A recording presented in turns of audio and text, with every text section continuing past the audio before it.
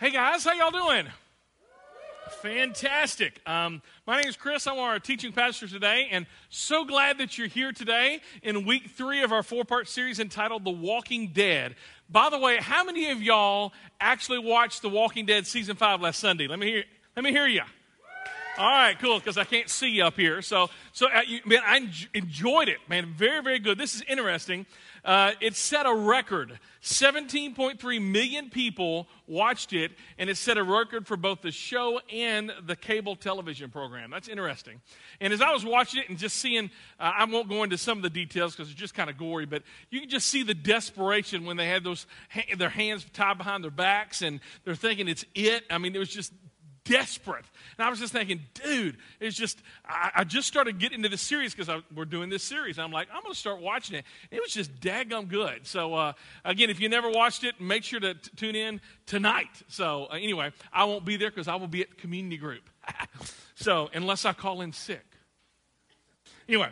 All right, well, today I want to talk about one word, and it is the word desperation. Desperation, because so many of us, we've come to a point in your life. Some of you may have walked in here. This is your first time ever in church, ever. And the reason why you're here is because you're desperate. You're desperate and you feel like your life is out of control. And you feel like it's just everything's unraveling from both ends. That there's nothing you can change about your situation. And you just feel totally desperate. We've all found ourselves there. I've found myself there. Desperate to sell a house. Desperate to get married. Desperate to get a job. Desperate to keep a job. Desperate to get pregnant. Desperate for healing. Desperate to get out of debt. Desperate to see a dream turn into a reality only to see it all go up into smoke. We find ourselves falling into those moments of desperation. It's really a dangerous place to be. And the reason why is because those moments of desperation can erode our hope and erode our faith. It can erode our physical and spiritual health. Because here's what happens. When we're at that moment of desperation, we become so focused on ourselves and our situation, and we lose focus and our perspective. We become depressed. We feel anxious. We get into fits of self-pity, depression, bitterness, anger. And that path of desperation leads us to some very unhealthy places. And the next thing you know, you feel distant from God. You even start to feel suspicious of God because you start thinking this way. If God was real and I prayed to him and he did answer, he's either not good or he's not real. And when we live in that state of depression, it leads us to further separation from God. But what if? What if today we looked at those moments of desperation in a totally new and different way? What if we had a whole new view of our desperate situation? What if God wanted to meet you in that place of desperation in an intimate in life-changing way? No, not just to fix your problem, not just to bail you out. But what if God wanted to meet you in that place and for your relationship with him to grow more meaningful and deeper? What if we got caught in that sense of desperation? And here's the thing, when we get caught in that sense of desperation, here's what happens, is this. We begin to focus on what God can do for us instead of what God wants to do in us. And so many times, that's not a good place for us to be. But what if we got to the place where we became totally dependent upon God?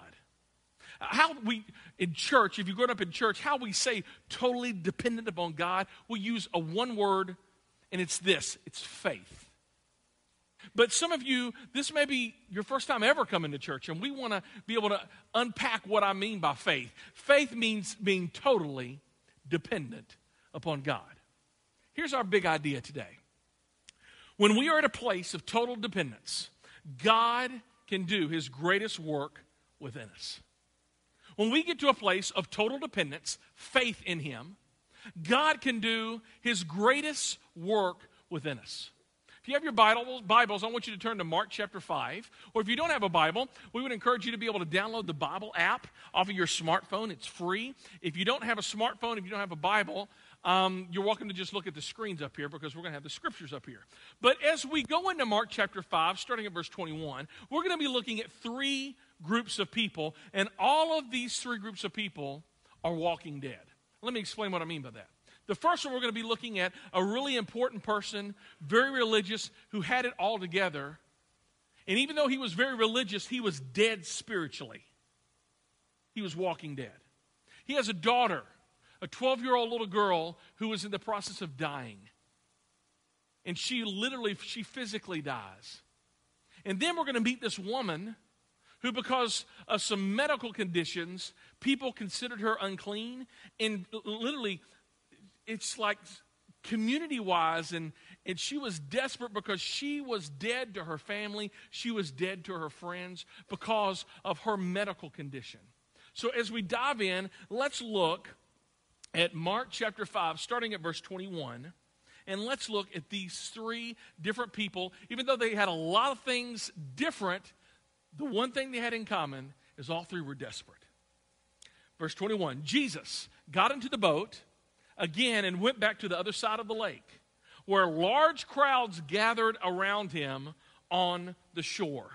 Then a leader of the local synagogue, whose name was Jairus. Can you say that word with me? Jairus. Okay, this is an all-skate morning. Some of you are like, let's do it again. Ready?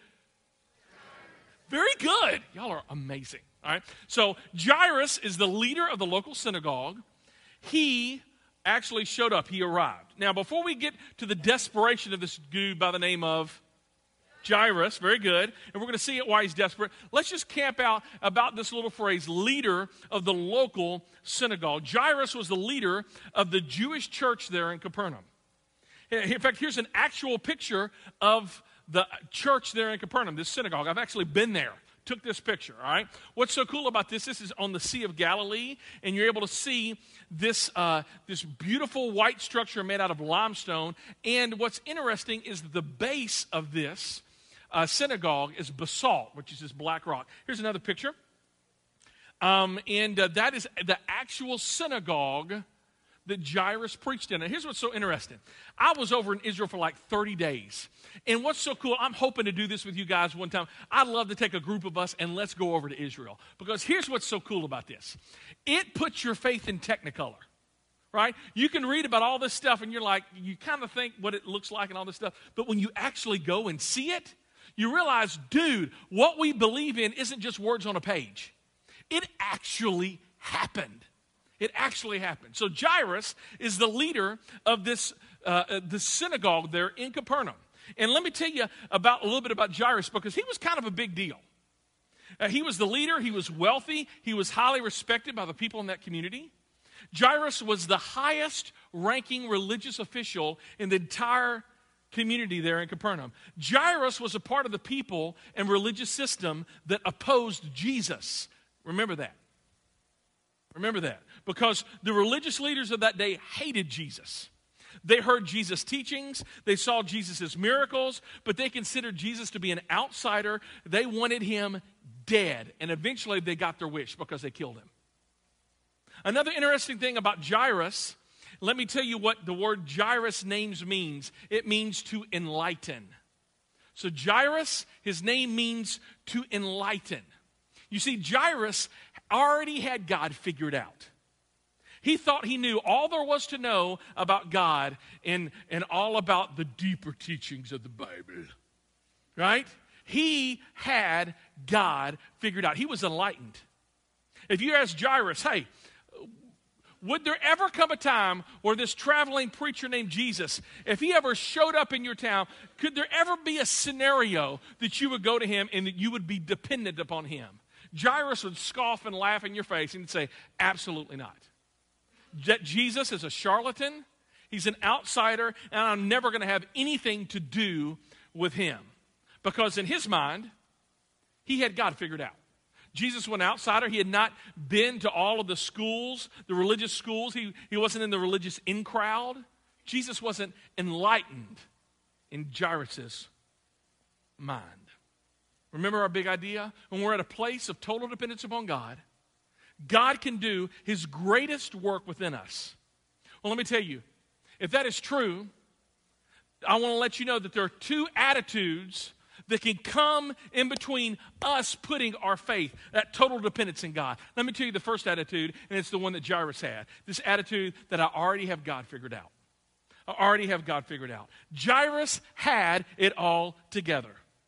His stuff didn't stink, right? I mean, nobody really knew him, and they knew him from a distance, and they realized he was a great man, and he was good, and he was kind of perfect. Jairus got his master's and his doctorate some years later from the school of Hillel. He studied systematic theology and got a handle on God through labels and categories. I mean, he knew God. This was a man who knew God's word. He was a good fellow. He always prayed to God. He always showed up. He always tithed. He read the Torah and the Mishnah. He was very well respected. The people saw him as an expert on God. And he looked at Jesus and he's thinking, this guy isn't of God. He's a charlatan. Jairus knows God, and he's got God figured out.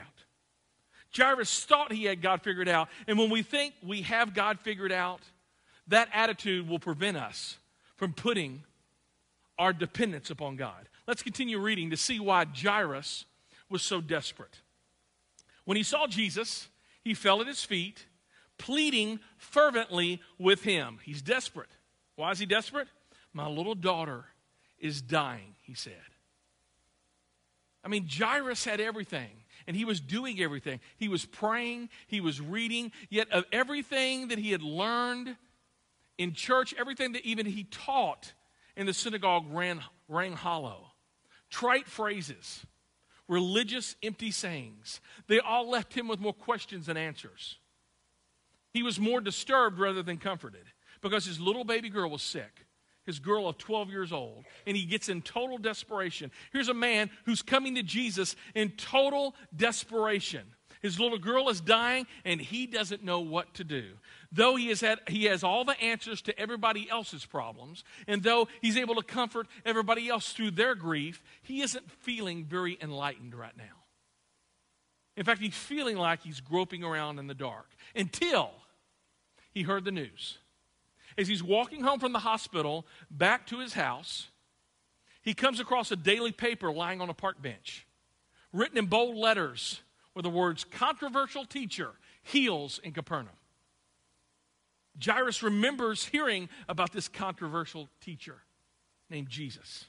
One of his friends from the Sanhedrin said, you know what? He hasn't had any schooling. He doesn't know any of the stuff that we know. He even comes from Nazareth. And everybody knows that nothing good can come from Nazareth. In fact, there's even a rumor floating around that he was born from an illegitimate relationship, that his dad really isn't his dad, if you know what I mean. Yet, as he stares at the headline, this crazy idea pops in his head. I wonder if the rumors are true. Can he really heal? Can he really heal? And he starts weighing his options. If he goes to this outsider, this religious outsider named Jesus, then he is going to be ostracized by his own people. The town is going to be in shock. All of his religious friends are going to just absolutely just throw him out, and he's going to be exposed. And it's going to impact the bottom line. He's no longer going to be respected anymore. But if he doesn't, and if Jesus can heal,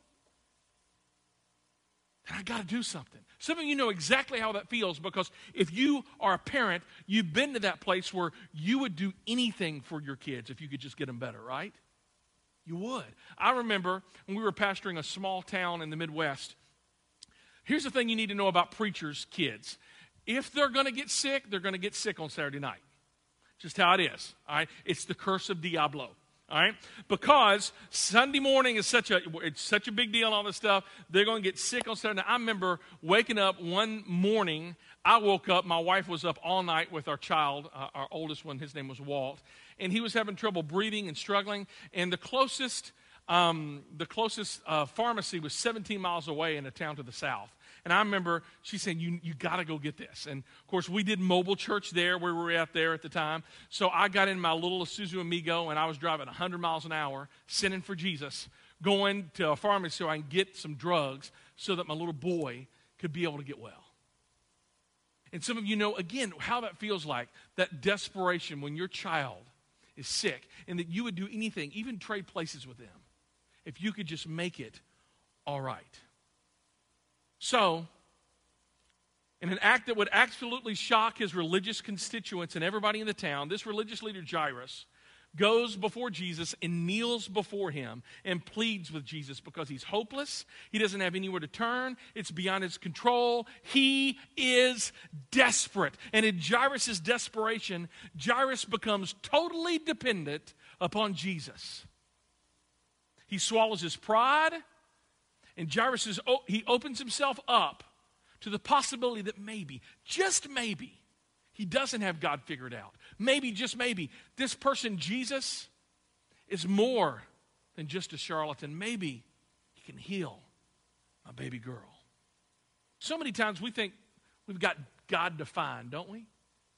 In fact, for some of you, you're here today and you're like, okay, Chris, I've grown up in church. I know how the story's going to end.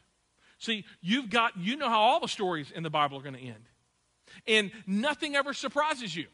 And you know what? I know how this is going to end, and I know, I got this need in my life, and I pray God's already going to say this. And we put God in a box, and let me tell you, you can't put God in a box. He is too big. In fact, this is what the book of Isaiah says. It's not going to be on your screens because God just gave it to me, but it says this. He says, my thoughts are not your thoughts, my ways are not your ways, declares the Lord. You see, if you've got God figured out, let me tell you who you don't have figured out, and that's God. Let me tell you, there's a churchy word, we like saying this, that God, he knows everything, right? We call that he's sovereign, all right? He's omniscient. He knows everything. And let me put it in redneck terms. All right, if you've got a pound, all right, you got just a sack that can fit a pound of something in it, right? And then you take 100-bag pound of feed, and you try to put that 100-bag pound of feed in that 1-pound bag. Is it going to work? No. Right? Now, God, he is so big, and we got 1-pound brain, right? And if we can understand the bigness and the infinite and just how huge God is, then I'm telling you, we don't know who we're speaking of because God is big. You see, we are no longer depending upon God because we define him. And when we do that, we miss the opportunity for God to show up and show out and show us that he's bigger than our greatest problem or our greatest fear. Verse 21. Then the leader of the local synagogue, his name is Jairus, arrived. He saw Jesus. He fell at his feet, pleading fervently with him. And he says, my little daughter is dying, he said. Please come. Here's Jairus' plan. Please come and lay your hands upon her so that she can live. And look what it says. Jesus went with him. Notice, Jesus never said that he would heal his daughter. He just went with him. Remember, Jesus never promises us that he will take care of our problem, but he does promise us that he will walk with us through our problems. Jesus went with him, and all the people followed, crowding around him. So, Jairus' plan. Jesus, I believe Jesus can heal my daughter. And my plan is if I can get Jesus to my daughter will be healed. Problem is verse 25. Because what happens in verse 25 is we realize that God doesn't always do what we want him to do when we want him to do it. We have great plans for God, don't we? All of us, we can scheme and we can plan, and I'm like the king of this. I can come up with all kinds of plans, and we get this perfect plan in our minds, and we got the plan, and if one thing goes wrong, everything goes to pot. You know what I'm saying? Can I say pot in church? I know it's not Colorado or Washington State, but the whole day is ruined. We get angry with God because he doesn't always do what we want him to do when we want him to do it. Let's keep reading the story. Now, as we keep reading the story, here's what I want you guys to do. Ladies and gentlemen, I want you guys to look and read this story and look at it through the eyes of Jairus. Look at it through the eyes of a daddy who is desperate to get Jesus to his daughter so that she can be healed. Verse 25. Look at what happens when Jairus' plans get interrupted. A woman in the crowd had suffered for 12 years with constant bleeding. She had suffered from a great deal from many doctors, and over the years, she had spent everything she had to pay them. But she had gotten no better. In fact, she had gotten what? Worse. Let me give you some background culturally about this woman. The Bible said that she had suffered from some sort of disease in which she bled constantly, probably from a tumor. And in this Jewish culture, that made her unclean. She was unclean, and whatever she touched was unclean. That meant that her family shunned her, that her community looked down upon her. Everyone treated her just a little bit differently. In fact, people would cross to the other side of the street when they saw her coming because she was unclean. Sexually, that means that she wouldn't have been allowed to touch her husband. Maternally, she probably wasn't even allowed to have children or couldn't have children. Domestically, everything that she touched in her house would be and consider unclean. Spiritually, she wasn't even allowed to worship in the synagogue at Capernaum, the synagogue that Jairus was in charge of. Physically, she was exhausted, and socially, she would be like the walking dead. She would be ostracized. She would be an outsider. You want a modern-day classic of her predicament?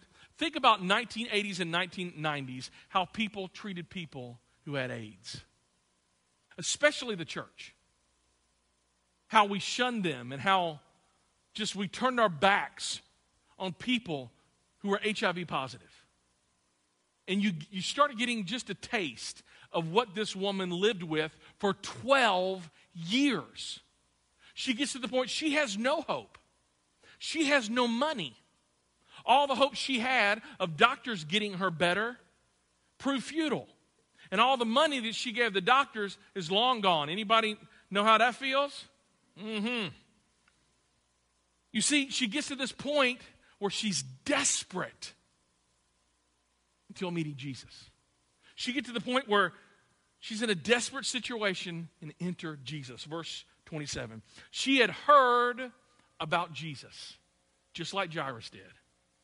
And so she came up behind him through the crowd and touched his robe because she thought to herself, if I could just touch his robe, I would be healed. What's that next word? Immediately. In fact, the guy who wrote this gospel, Mark, he loves that word because he uses that word over and over. Immediately, the bleeding stopped, and she could feel in her body that she had been healed of her terrible condition. She came up from behind Jesus and touched him in secret because she didn't feel worthy of God's attention.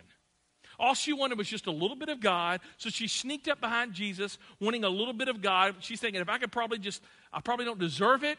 I don't want to bother him. I don't want to mess up his timetable, but I've got enough faith, and I'm hoping if I could just get a little touch of God. So many people are just like that in their relationship with God. They don't feel worthy.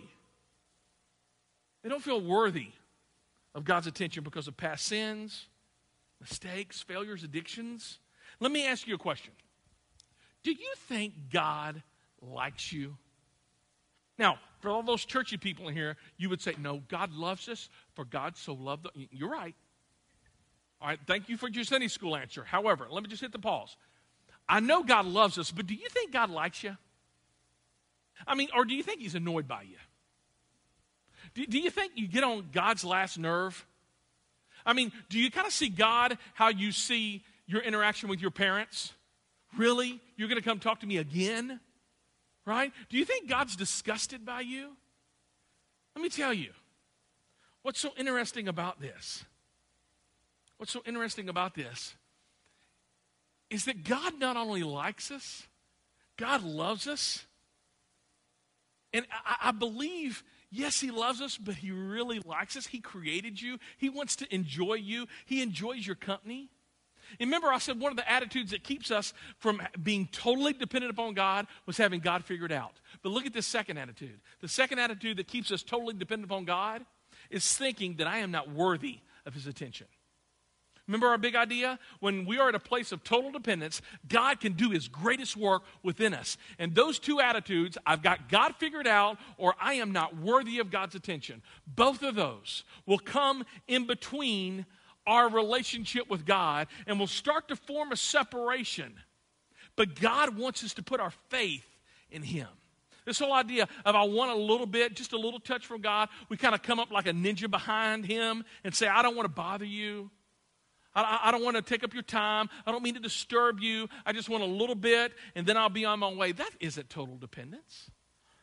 Look at Jesus' response, verse 30. Jesus realized at once that the healing power had gone out from him, so he turned around in the crowd and asked, who touched my robe? Now let's just, again, hit the pause button here. I believe the Bible teaches very clearly that Jesus is God. Now, if Jesus is God and God knows everything, Jesus already knew who touched his robe. Are you getting with me? Right? Jesus, I mean, think about this. And what's so interesting, I love the disciples' response. It says this, I'm going to have to read it back here. So his disciples said to him, look at this crowd pressing around you. How can you ask, who touched me? I mean, there are thousands of people around him, all kinds of people touching him, but he says, no. Someone touched me, and he knew who touched me. So why is he asking the question? But look at this. But he kept on looking around to see who had done it. She reached out and touched him, and immediately she's healed. Everything's great, right? She got everything that she wanted. She's happy. She's healed. No attention is drawn onto her. And Jesus stops and talks to her. Look at this. Remember, Jesus is on a 911 call with Jairus, an important person. She's a nobody. Jesus took the time to spend with this woman. Why? Because Jesus knew that this woman was not only bleeding physically, but she was bleeding emotionally. And it wasn't good enough just to have her body healed. She needed her soul healed as well. So Jesus wanted to stop and let this woman know that she was worth his time, that she wasn't a nobody. Look at his response. I love this. Verse 33. Then the frightened woman, trembling at the realization of what had happened to her, came and fell to her knees. By the way, the same posture Jairus was at just a few minutes earlier, and told him what she had done. And by the way, something I like what she had done. In that concept, she's unclean, and whatever she touched becomes what? Unclean. Here's what's something that's cool, though. She touched Jesus. She doesn't make Jesus unclean. Jesus makes her clean. I love that. Jesus has the power over all of this. And that's kind of what Dave talked about a couple of weeks ago. So she confesses what she has done. But look at what Jesus says. What's that first word? Daughter. Do you know that in the entire Bible, the only place where Jesus calls somebody a daughter is this unnamed woman right here, who was unclean, who was a nobody, who was ostracized? Jesus calls her daughter. Your faith has made you well. Go in peace. Your suffering is over. That daughter is such an intimate term because he says it, you're my daughter, in front of the entire town, in front of thousands of people who had rejected her. People who he's walking right beside Jairus, and Jairus just told her earlier, no, you can't come into the synagogue because you are unclean. And Jesus says in front of everybody, no, she is not unclean. She is my daughter to her. And what he's communicating is, you are family.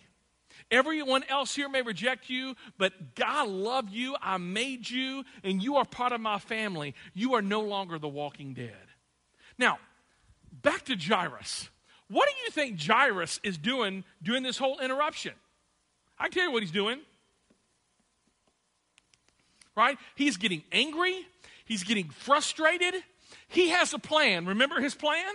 His plan is, my daughter's sick. Jesus can heal. I'm going to take Jesus to my daughter so that he can heal my daughter. He's angry. I'm sure he's getting frustrated. He's thinking, Jesus, you're wasting your time on this no-name woman.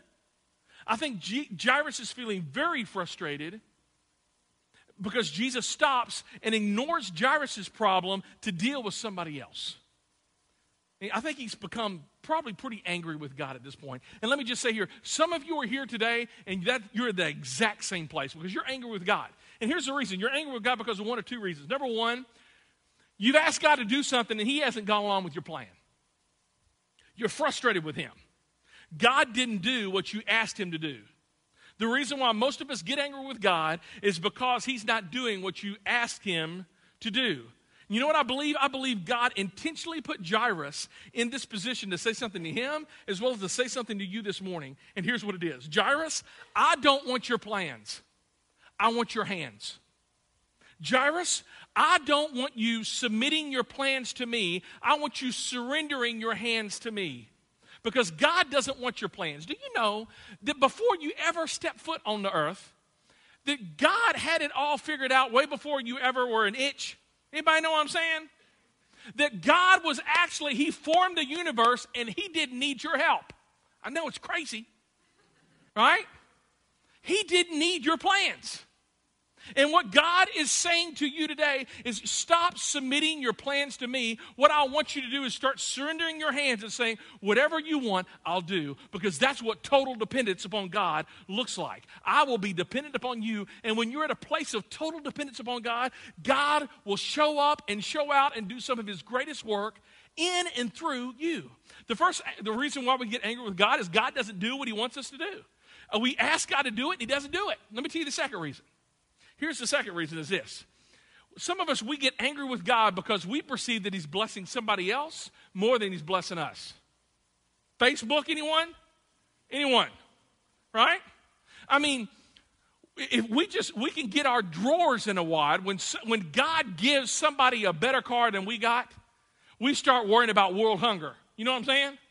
Like, you got a car and then somebody else gets a Mercedes and you get your hands on your hips. Can you believe her? Right? Can you believe that? I mean, we got all of these people who are dying of starvation in the world, and she's going to go and buy herself a Mercedes. Right? And God's going, well, what about your car? And we say, no, don't talk about my car, God. I'm talking about her. Talking about the Mercedes. You see, when we perceive that God is blessing somebody else more than he's blessing us, we get all angry and frustrated with God. You see, Jairus, he had a plan. Get Jesus to his daughter and heal him. But let me tell you, we're going to discover that God's plan for us is so much greater than our plans for us. We're going to be talking about this a lot next week, so I can't get all the cat out of the bag because that's where cats belong, is in bags. Verse 35, while he was still speaking, email me. If y'all have issues, email me at michael@onechurch.tv, all right? While he was still speaking to her, messengers arrived from the home of Jairus, the leader of the synagogue. Mark puts that title in there again. They told him, your daughter is dead. There's no use troubling the teacher now. In this moment, Jairus lost all hope. He's probably broke down in a puddle on the floor. Look at this last, they says, there's no use troubling the teacher now. Don't miss that. That's a verbal shot at Jesus. What they're saying is that this guy, he's all talk. Jesus wasn't just a great teacher. He didn't just use great words. Let me tell you who Jesus is. Jesus is the Son of the living God. He is the miracle worker. And when they just call him teacher, what they're saying is that I thought you were somebody, but you didn't turn out to be who I thought you were because you didn't do what I asked you to do. And some of you, again, that is where you're at right now. I thought God was good, and I prayed that God would be able to fix my marriage, but he didn't. And because he didn't, and God didn't do what I asked him to do, and evidently God's not that good. And I say that because I've been there. And we play these verbal games with God. If we can just define him, and if we can just manipulate him, and if we can just control him, and God will not be put in a box. He is the Lion of Judah, and you put a lion in a box, it's not going to go too well for you. He is out of control. So we're going to see a lot about this next week with Lazarus. so I'm not going to harp on this too much. But Jairus had a plan for Jesus. Come and get Jesus to my daughter and heal my daughter. He believed that Jesus could heal, but what Jesus is getting ready to do is something so much greater than just heal. Verse 36, but Jesus overheard them and said to Jairus, don't be afraid. Have faith. Jesus is standing next to a man who's just been told, your daughter is dead. And Jesus whispered in Jairus' ear, hey, Jairus, it ain't over until I say it's over. You've lost all hope and you think this is the end. Let me tell you, this is not the end. This is not even the mid part of the story. Because when you're totally dependent upon me, I can do some amazing things. Don't believe it. Just trust in me. I believe. You see, I believe that what Jairus thought was best, Jesus healing her, wasn't actually best. Because if Jesus had healed her like Jairus had wanted Jesus to heal her, then we would have never ever known the power that Jesus could raise somebody from the dead. That's next week. Can't get there. Keep on going. Verse 37. Then Jesus stopped the crowd and wouldn't let anybody go with him except Peter, James, and John, the brother of James. When they came to the home of the synagogue leader, again, Mark throws that just a little title in there again. Jesus saw much commotion and weeping and wailing. He went inside and asked, why all this commotion and weeping? The child isn't dead. She's only asleep. What did the crowd do? Laughed at him. But he made them all leave and put them out. I love that. And he took the girl's father and mother and the 3 disciples into the room where the girl was lying. Before Jesus does this incredible miracle, he had to put some people outside the room. He had to kick some people out. Let me tell you, some of you, you're here this morning and you want God to do something amazing in your marriage, but you're going to have to throw some stuff out in order for God to show up and show out and do a miracle in your marriage. We got to stop praying to God, you bless my porn addiction. God, will you bless me as I flirt with this girl on Facebook or my old flame, that guy who looks great in jeans on Facebook? You see, we got to stop praying that God would bless our sin, and some things we just got to throw out. And some of you here, you will never, ever experience the power and the presence of God unless you throw some stuff out, and sometimes throw some people out. I've been into churches long enough. There's some church people I need out of my life. All right, some of you, I mean, and they masquerade it well. Oh, I'm going to pray for you. Well, what's some of your junk? And then they spread around to everybody else. No, it's gossip. You get mess out of your life, and then when you do that, and we're going to talk about this is next week. I want to preach it today, but I can't. All right, because y'all got to go. All right, it's going to be fun. All right, but there's some things you got to put out before God can put up and show out. I love that. What does God need to throw out of your life so he can give you some good stuff in your life? Like this, yesterday. I love this one. We got a new dog, all right? I love dogs. My wife is not a big fan of animals, all right? Because she has enough. I hear you clearing your throat. Anyway, because she has 4 guys in her life, and we're enough. But we got this dog named Dakota, and he's a lab, and he's just a hoot, all right? He loves balls, right? He loves balls. So I went and bought a thing of racket balls, like a 12th count of racket balls. And somebody gave him a tennis ball, and he took all the yellow off the tennis ball, and he punched a hole in it, and it squeaks now. I've never known a tennis ball can squeak, but it's going, ee, ee, ee, right? So one of the things I love about this dog is he will drop the ball, and he will kick it with his feet. He's a soccer dog. He really is amazing, all right? He'll kick it with his feet, and then he'll go run across and grab the ball, right? Well, yesterday, he's kicking it and running across the house, and we have candles burning in our house because I'm that kind of guy. And he runs into our dining room, and he knocks over a screen door that we have for decoration, and it hits the candle. Hot wax goes everywhere. My wife is screaming. You know, the kids are laughing. It's not going well, right? Oh, dear Jesus. So anyway, we grab the dog, and I take the ball away from him, and we go put him outside. So I have the ball that he likes, the tennis ball, and then I have the racquetball. And I'll throw the racquetball outside, and he'll go get the racquetball. But then I have the tennis ball that he likes. And he's got the racquetball in his mouth, But then he has the tennis ball. I have the tennis ball in my hand, and I'll throw it, and he'll try to get them both with his mouth, but his mouth's not big enough, right? He's got a problem. And because he wants 2 balls in his mouth, and he can only get that 1 ball in there, right? So here's the thing. We're kind of like that. God wants to give us something good, something that we really want, but we got something else in our mouth, and until we relinquish that and put that out of our life, God can't fill us up. He can't give us that ball that we really do like. He can't. You got to get some stuff out. Let's keep on reading. It says this. Jesus says, holding her hand, he said to her, Talitha cum, which means little girl, get up. Now, again, I love this. Jesus touched her. Rabbis were not supposed to touch dead people because they were unclean. All this unclean stuff, right? But Jesus makes the unclean clean and makes the dead alive, and she's no longer the walking dead. She is now alive. And the little girl, who was 12 years old, immediately stood up and walked around, and they were overwhelmed and totally amazed. Can everybody say overwhelmed? Amazed. You see, you didn't get that if Jesus just healed. You get that when Jesus brings somebody back from the dead. And the reason that Jesus didn't do what Jairus originally asked him to do, to heal his sick daughter, is because he had a greater miracle in mind, to raise her from the dead. Last verse.